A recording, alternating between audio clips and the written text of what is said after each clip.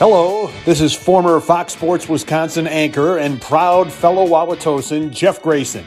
From my position high in the booth, it appears conditions are good for this much-anticipated matchup. Let's go down to the studio. The action is about to start. It's Season 4 of the Bait and Switch podcast.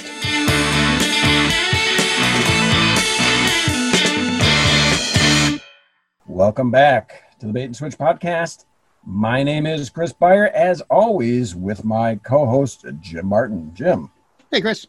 We're getting together here just after Thanksgiving. Now, this episode is not going to go out until probably March or so. We're kind of getting ahead of our recording schedule, which is always good. It's better to be ahead than behind. You know us, always, proactive. It's our motto. Yeah. We're right after Thanksgiving. It was certainly a Thanksgiving unlike any other. Your gathering was small, I'm assuming?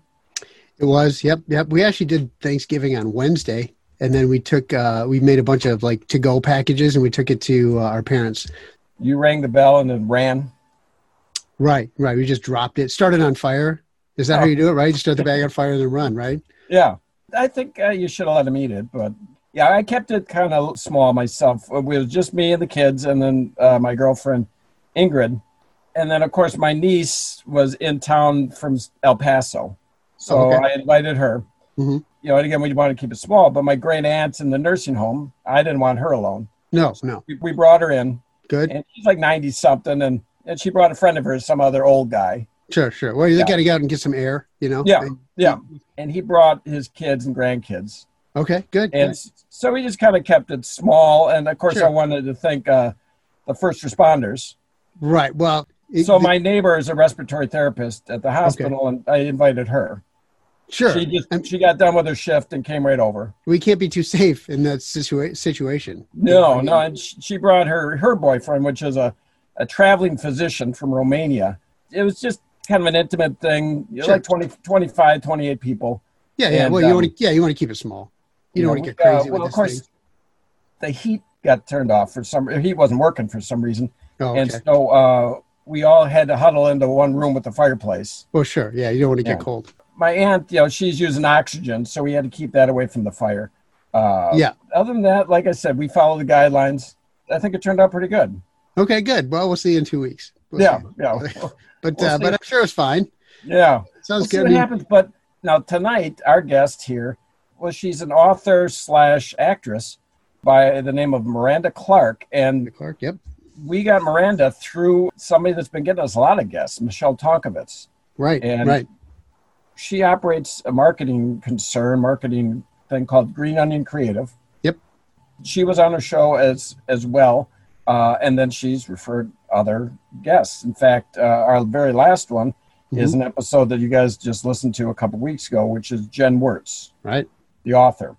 And so we've got yet another guest here from Michelle. This one is kind of interesting. Like I said, we've had authors on before, and this woman is an author, but she's also been an actress. And I talked to you about this, and we brought up her IMDb page here, and she's been in a real impressive list of shows, of movies here. Right. And yeah, I'm not a big movie buff, and so maybe she just got one of those faces you recognize. Sure. Like you said, from the list of movies here, I'm sure we'll recognize her. I mean, it's probably one of those people that you can't think of their names, but you see them in every movie. They play kind of a secondary character, and like, oh, that guy, I really like that guy. I don't remember his name. That woman, she's really good. I don't remember. I'm sure it's one of those. So. Right, and she's since retired from Hollywood, and now she's writing kind of lifestyle books. She's doing one kind of like life hacks, right? And then she's also into dietary things.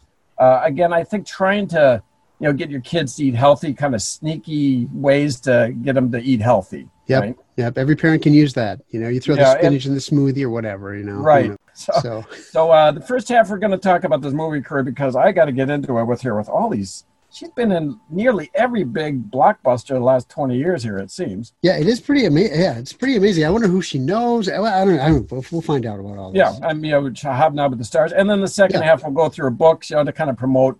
That's the real reason she's on here. But we got to hear about her career here in Hollywood because it sounds interesting. So Yeah. With that, I see that she's just come online here. Oh, yeah. From California. Mm-hmm. I want to welcome Miranda Clark. Welcome, Miranda. Hi, Miranda. Hey guys, it's so great to finally be able to put your faces to the voices I've been hearing on the bait and switch. Like, I love your podcast, loyal listener. So thanks so much for having me on here. This is gonna be really cool. Okay. All right. So you can spread us around Hollywood a little bit. That'd be cool. Oh, I'm spreading you guys all over. Excellent. Just whispering in everybody's ear. Good. Well, good. That's cool. I think I do kind of, You look familiar. recognize her from some of these roles. I'm not sure. Sure. She looks familiar. Yeah. Brought up the IMDb page, and I really haven't looked into it too much other than just the names of the movies. And so, Michelle, I know you want to talk about the book, and that's really why you're here. I mean, I'm sorry, I get you confused with the person that referred you, Michelle Tonkovitz. Michelle is really great, isn't she? Oh my God, I love her. We're like soul sisters.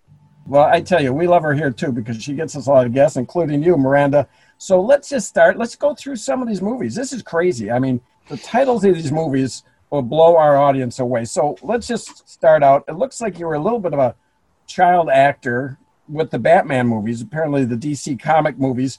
You were in Batman. Apparently you were just like an extra. You were a child in the crowd. And the Batman Returns, you returned as well. You were a tween in the crowd, it says in the credits. Mm-hmm. And the Batman Forever, you were a teen by that point, so it's teen in the crowd. So they must have liked your work. You're really progressing there. Oh my gosh. The Batman franchise was so great to be a part of. I like to think that I grew up with it. When you think about superhero movies, like kids are so important to superhero movies. So I'm glad that I was able to grow with them. How long was your screen time in these movies? Were you on the screen for quite a bit or no? Long enough for people to recognize my face. I mean, you've seen me, obviously. Yeah. You've seen the movies. You have seen me grow throughout the years. So, just a cameo appearance here and there. No big deal. Well, you got to start somewhere. I mean, that's the thing, Chris, right? Yeah. A little extra in the crowd here and there. That's cool. So then the next movie, those first three were in kind of the early 90s. Then we move on to Independence Day. I don't know if it's a step up or if it's kind of a lateral move. Right. It says she's an onlooker that was zapped by a laser, is what it says here. That was a while ago, the movie. I don't remember how, but it seems like a lot of people are zapped by lasers, but I think it's better than like you said. I think it's a step up from child and crowd. A small step up, maybe. You get hit by something. I mean, that's good, right? Something. What was the audition like? Right. Well, it all started when I had to go into the room to meet Will Smith. So, like, my heart was already fluttering. And so then I just took that energy that was just building up inside me. And I was like, zap. And then that was it. I had them at zap. So just for, like, these side parts, they brought Will Smith in just for your audition? I mean, he did see my work in the Batman movies. So he wanted to meet me. Sure, okay. Oh, he wanted to meet you. I mean, he's a fan of Batman. Yeah. Okay. All right. Okay. We don't know what goes on in Hollywood, Chris. They all hobnob with each other, I guess. I don't know. A lot of networking going on. Yeah. Mm-hmm. Well, apparently the director, James Cameron, liked your work because your next film, you were in the mega hit, maybe one of the biggest movies of all time, Titanic. Yep. Titanic. It says here that you were a woman hit by a falling lifeboat. Did you actually take one on the noggin, or is it CGI, or how did that work? Did you have a stunt double? I'm going to give you a little insider secret. I'm actually quite clumsy, and I was walking across the set, and it just so happened that the camera was rolling, and I fell, knocked my head on the lifeboat. They were like, oh my God, this is perfect. Works out great. I'm a natural. They use that footage in the film. Yeah. Okay. Happy accidents that happens. Right. It's all about improv. I was just going to say, sometimes you hear about these actors and the improv things, and it's just off the cuff, and they leave it in, and that just happens to be one of these things. I heard Chevy Chase in Christmas Vacation. I just heard this the other day. When he punches the reindeer, he actually broke his little finger punching the reindeer, and he kept on going. So, it's a lot like this, actually. Yeah. Although in this case, it really wasn't improv. You accidentally hit your head. This wasn't quite you used in your noggin. You got hit on the noggin, essentially. Right. Tomato. Yeah. But again, you're getting hit by something. You know, the laser and the lifeboat now getting hit by something. Second movie getting hit by something. It's, like I said, I would call that a step up. But okay. What's the next one there, Jim? 1998 was Saving Private Ryan. So that's another blockbuster hit. And it says you were a villager struck by a Sherman tank. So another getting hit by something else. You really must see something in you for getting hit by things, it looks like. What was it like getting hit by a Sherman tank? Maybe they're not using real tanks, but it had to be something. I mean, it's pretty big. What was that kind of experience like? No, they were totally made out of styrofoam. It's like jumping in the ball. Yeah, okay. So you had to do a lot of acting there because you're not actually getting hit by a real thing. I mean, that probably takes a lot of acting skill. Yeah, I mean, to like have that look of pain and horror on your face, to have it be like so realistic. You don't know how many hours I spent looking in the mirror just making faces. Sure. Now, were you run over by the tank or just get bumped into? Or, I mean, I don't know that particular scene, but. Oh, it just went over me flat like a pancake. Okay. But again, that's why they're made out of styrofoam. So, sure. It doesn't really hurt when it's going by. Right. You're getting quite a reputation, I guess, by this point for all these roles that you're piling up here. Blockbuster after blockbuster. Yeah. I'm looking here, 1999, Star Wars, The Phantom Menace, and year 2000, you were in one of the Harry Potter movies. In Star Wars, you were passerby. Passerby. Yeah, and then in Harry Potter, you're a bystander. How is that different?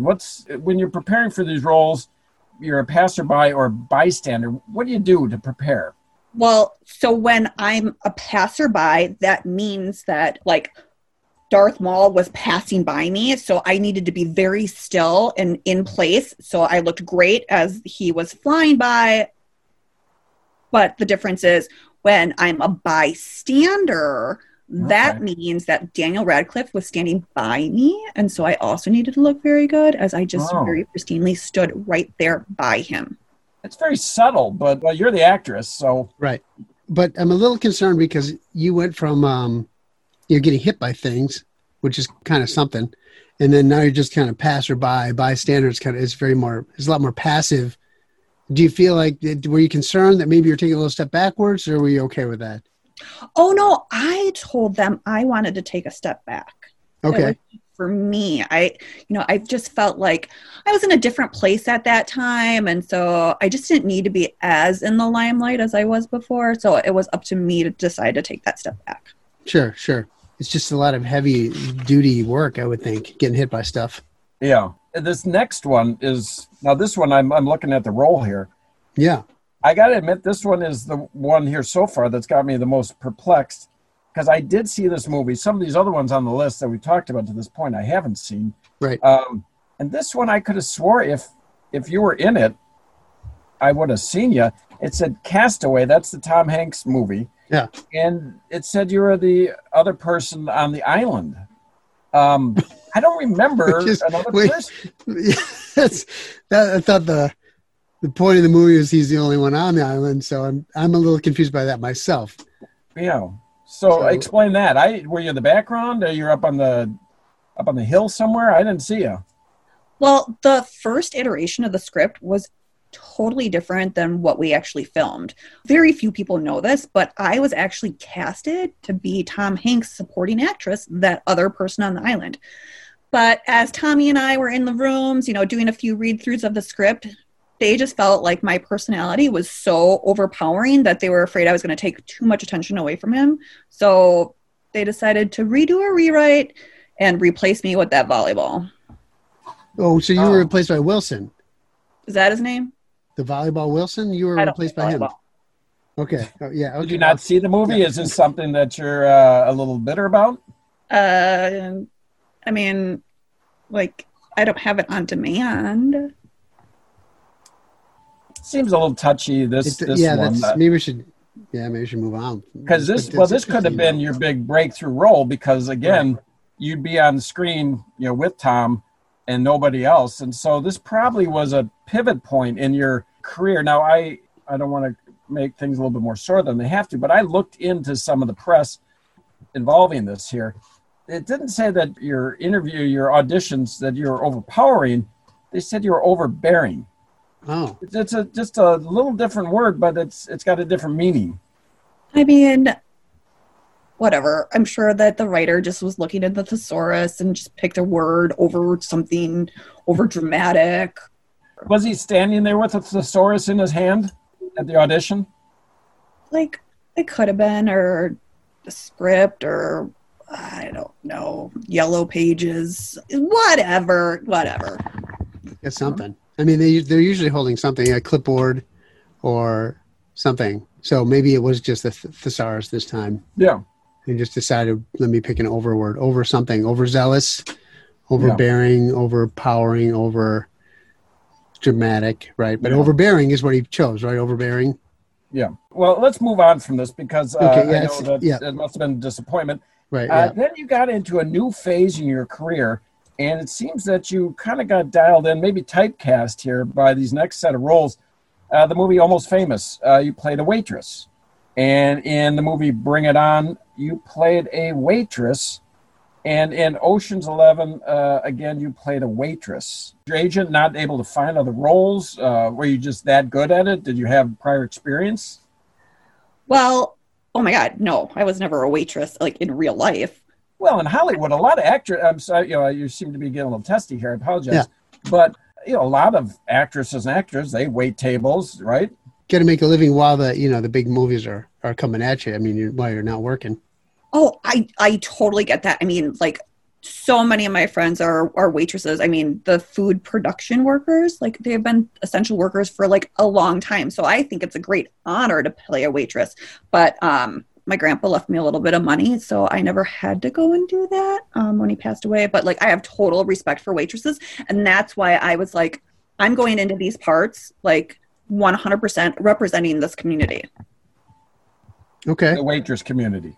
Did you do any investigation? I mean, you said you never did it before, but did you talk to your friends who had done it before, and maybe get some tips from them? How should I carry my tray? How should I walk? How should I? Did you go on a ride along? Ride along. Right. That's a good idea. Did you go to a Denny's and follow a waitress around? To nail this role. So I eat out a lot. So I did a lot of field research and, paid attention to what the waiters and waitresses were doing. I mean, the servers, like, I took and channeled every good server experience that I had and really poured my heart and soul into those roles. And then I also make sure that I tip really big when I do eat out. Okay. Did you have any lines in these movies, or just walking around in a restaurant? I mean, you can't order food without talking. I mean, hello. Yeah, she couldn't order her coffee without me saying, "What can I get you today?" Sometimes they're in the background. There's the main characters are sitting at a table having a discussion. There's a lot of a commotion going on behind them or around them. Just curious if you actually had a line. I might not have talked to the lead roles, but I definitely had to converse with the other patrons in the establishments, because how else are you going to create that real life feel about being in my diner? They had actual food, right? I mean, like George Clooney, Ocean's 11. What did he eat? What did you bring him? I totally did not bring George Clooney any food when we were on set, but his Nespresso machine, oh my gosh, I was totally making him up coffees all the time. Had George Clooney seen your work before, as the passerby and the villager getting hit by the tank? I don't know if Clooney did, but Bernie Mac, he loved it. He loved the Batman movies and all that good stuff. All your work. Batman. Yes. Bernie Mac knew it all. Nice. He had your filmography down. Right, yes. right. Passerby, getting hit by things. This next one is, again, I saw this movie. It was a long time ago. 2001, Lord of the Rings, The Twin Towers. It says you played a waitress in that movie. Yeah, and that's a little confusing to me. I only saw the movie once because those are long movies. But I don't remember any scene where there might have been waitresses. I mean, I don't know, Chris, do you remember anything like that? Was it a scene that made the movie, or I forget? So maybe it wasn't a waitress in the movie, but actually working the craft services table for that movie. You get credited in the movie for that type of work? I mean, I was dating the guy who was making the credit reel, so I could have potentially got myself inserted into that role. Okay. Yeah. Is that ethical? Pardon me? You got to get ahead, Chris. I mean, you got to do what you got to do. Yeah. Right? Am I wrong? Or maybe, what am I talking about? I don't know how Hollywood works. Anyway, you got credited. The next role, again, here it is, 28 Days Later. That was some type of apocalypse zombie movie. You played a zombie waitress in that. So apparently they've seen your earlier work, figured you'd be in that role. Yes.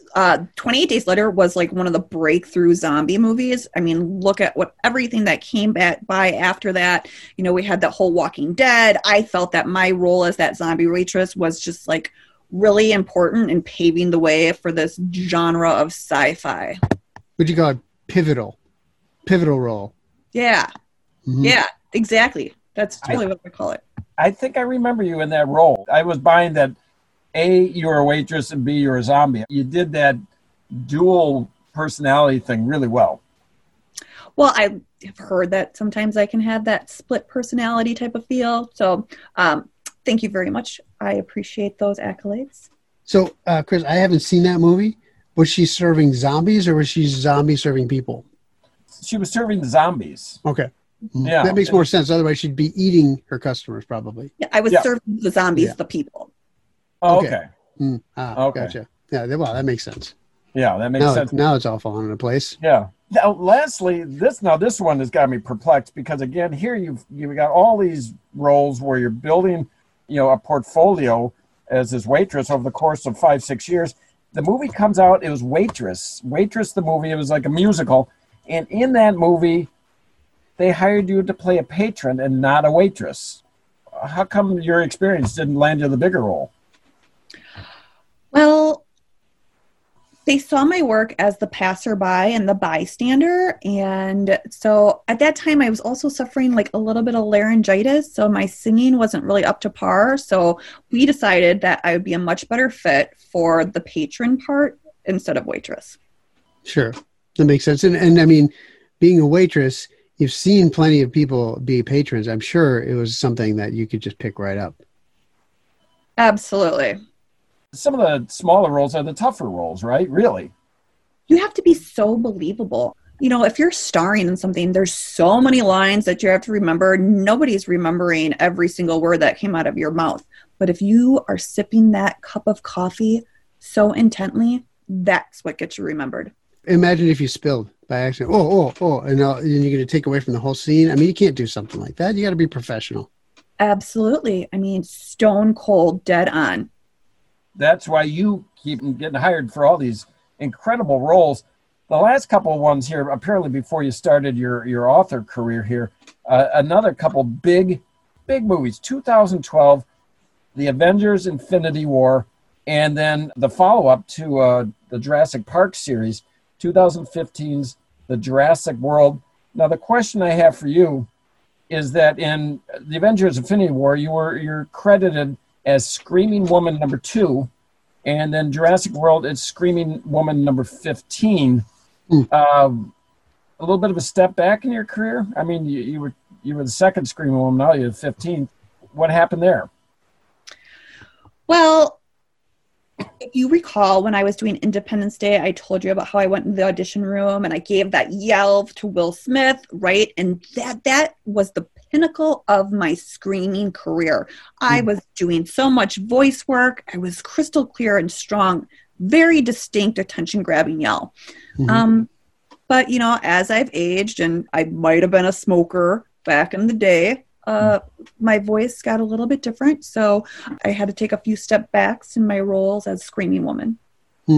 So Screaming Woman number 2, and it was 3 years later too. I mean, it's a long time. You're out of work for 3 years with the screaming business, and I can imagine where your skills just start to deteriorate after a little while. I mean, I think of it in terms of like sports. I mean, you can't be out of the sport for 3 years and come back and be what you were. Especially something like that. Oh yeah, that little dangly thing in the back of my throat. It was so out of shape. What is it called? A uvula? Yep, that's what it is. Yep. Mm-hmm. Did you have scarring on that from all the screaming? Oh yeah, like they had to take a scope in there and take a look at it. They really told me to rest my voice, and that's kind of where I have some gaps in my career. So then I decided, you know what? I just really needed to protect my vocal cords for situations like this, and so that's when I got into writing books instead. Yeah. Interesting. Well, that sounds good. Well, that's a good tie-in to the next half of this interview. Yeah. We're wrapped up this really stellar career, really, as far as the types of movies you're in. It looked like you kind of stayed on the same path laterally, and you made a living in Hollywood. Not many people can do that. You were a successful actress, at least in one sense. Absolutely. I mean, I was in all those movies. 30 years, and you've parlayed it now into this author career. So with that, I want to put a little pause to this recording here, because we're going to take a little break, and we're going to come back and continue with Miranda Clark here, who is an author, and we're going to talk about some of her books in the second half. Miranda, thanks for coming in this first half, and we'll see you in just a bit. Hey, Chris, before we go to the second half, can I just, you mentioned 30 years, I just thought of something. Sure. Is there any talk about like a lifetime achievement kind of thing for you? Or, I mean, have you heard, I could see them putting you in for that. Yeah, I mean, I should talk to the people at the SAGs and see what they can do. I like where you're going with this. Yeah, I was just curious if maybe there's any chatter about that. I mean, 30 years is quite a... Yeah, the extras are kind of like the offensive linemen. You know, they're doing all the dirty work. They need to be recognized too. And with your recognizable face, I think that there might be a little bit of talk about this potentially. I could see it. All right, well, thanks again, Miranda. Hey, we'll take a little bit of a break, and we'll be back for part 2 here in just a second. Sounds good. Thanks, Miranda. All right. Join us next time on the Bait and Switch podcast for the conclusion of our interview with author Miranda Clark, when she talks about dealing with the dreaded C word, diagnosis. Did you know that potatoes are very high in potassium, which helps combat things like Charlie horses? So if the kids are out in the backyard running around all day, you don't want them to get a Charlie horse. Or Chris, I know that you're a biker. We can avoid Charlie horses that way by having a little bit of potassium from our instant mashed potatoes / cake. Charlie horses are a daily struggle in our family. People are just going down left and right. You know, people are walking from the kitchen to the living room. Boom! Oh!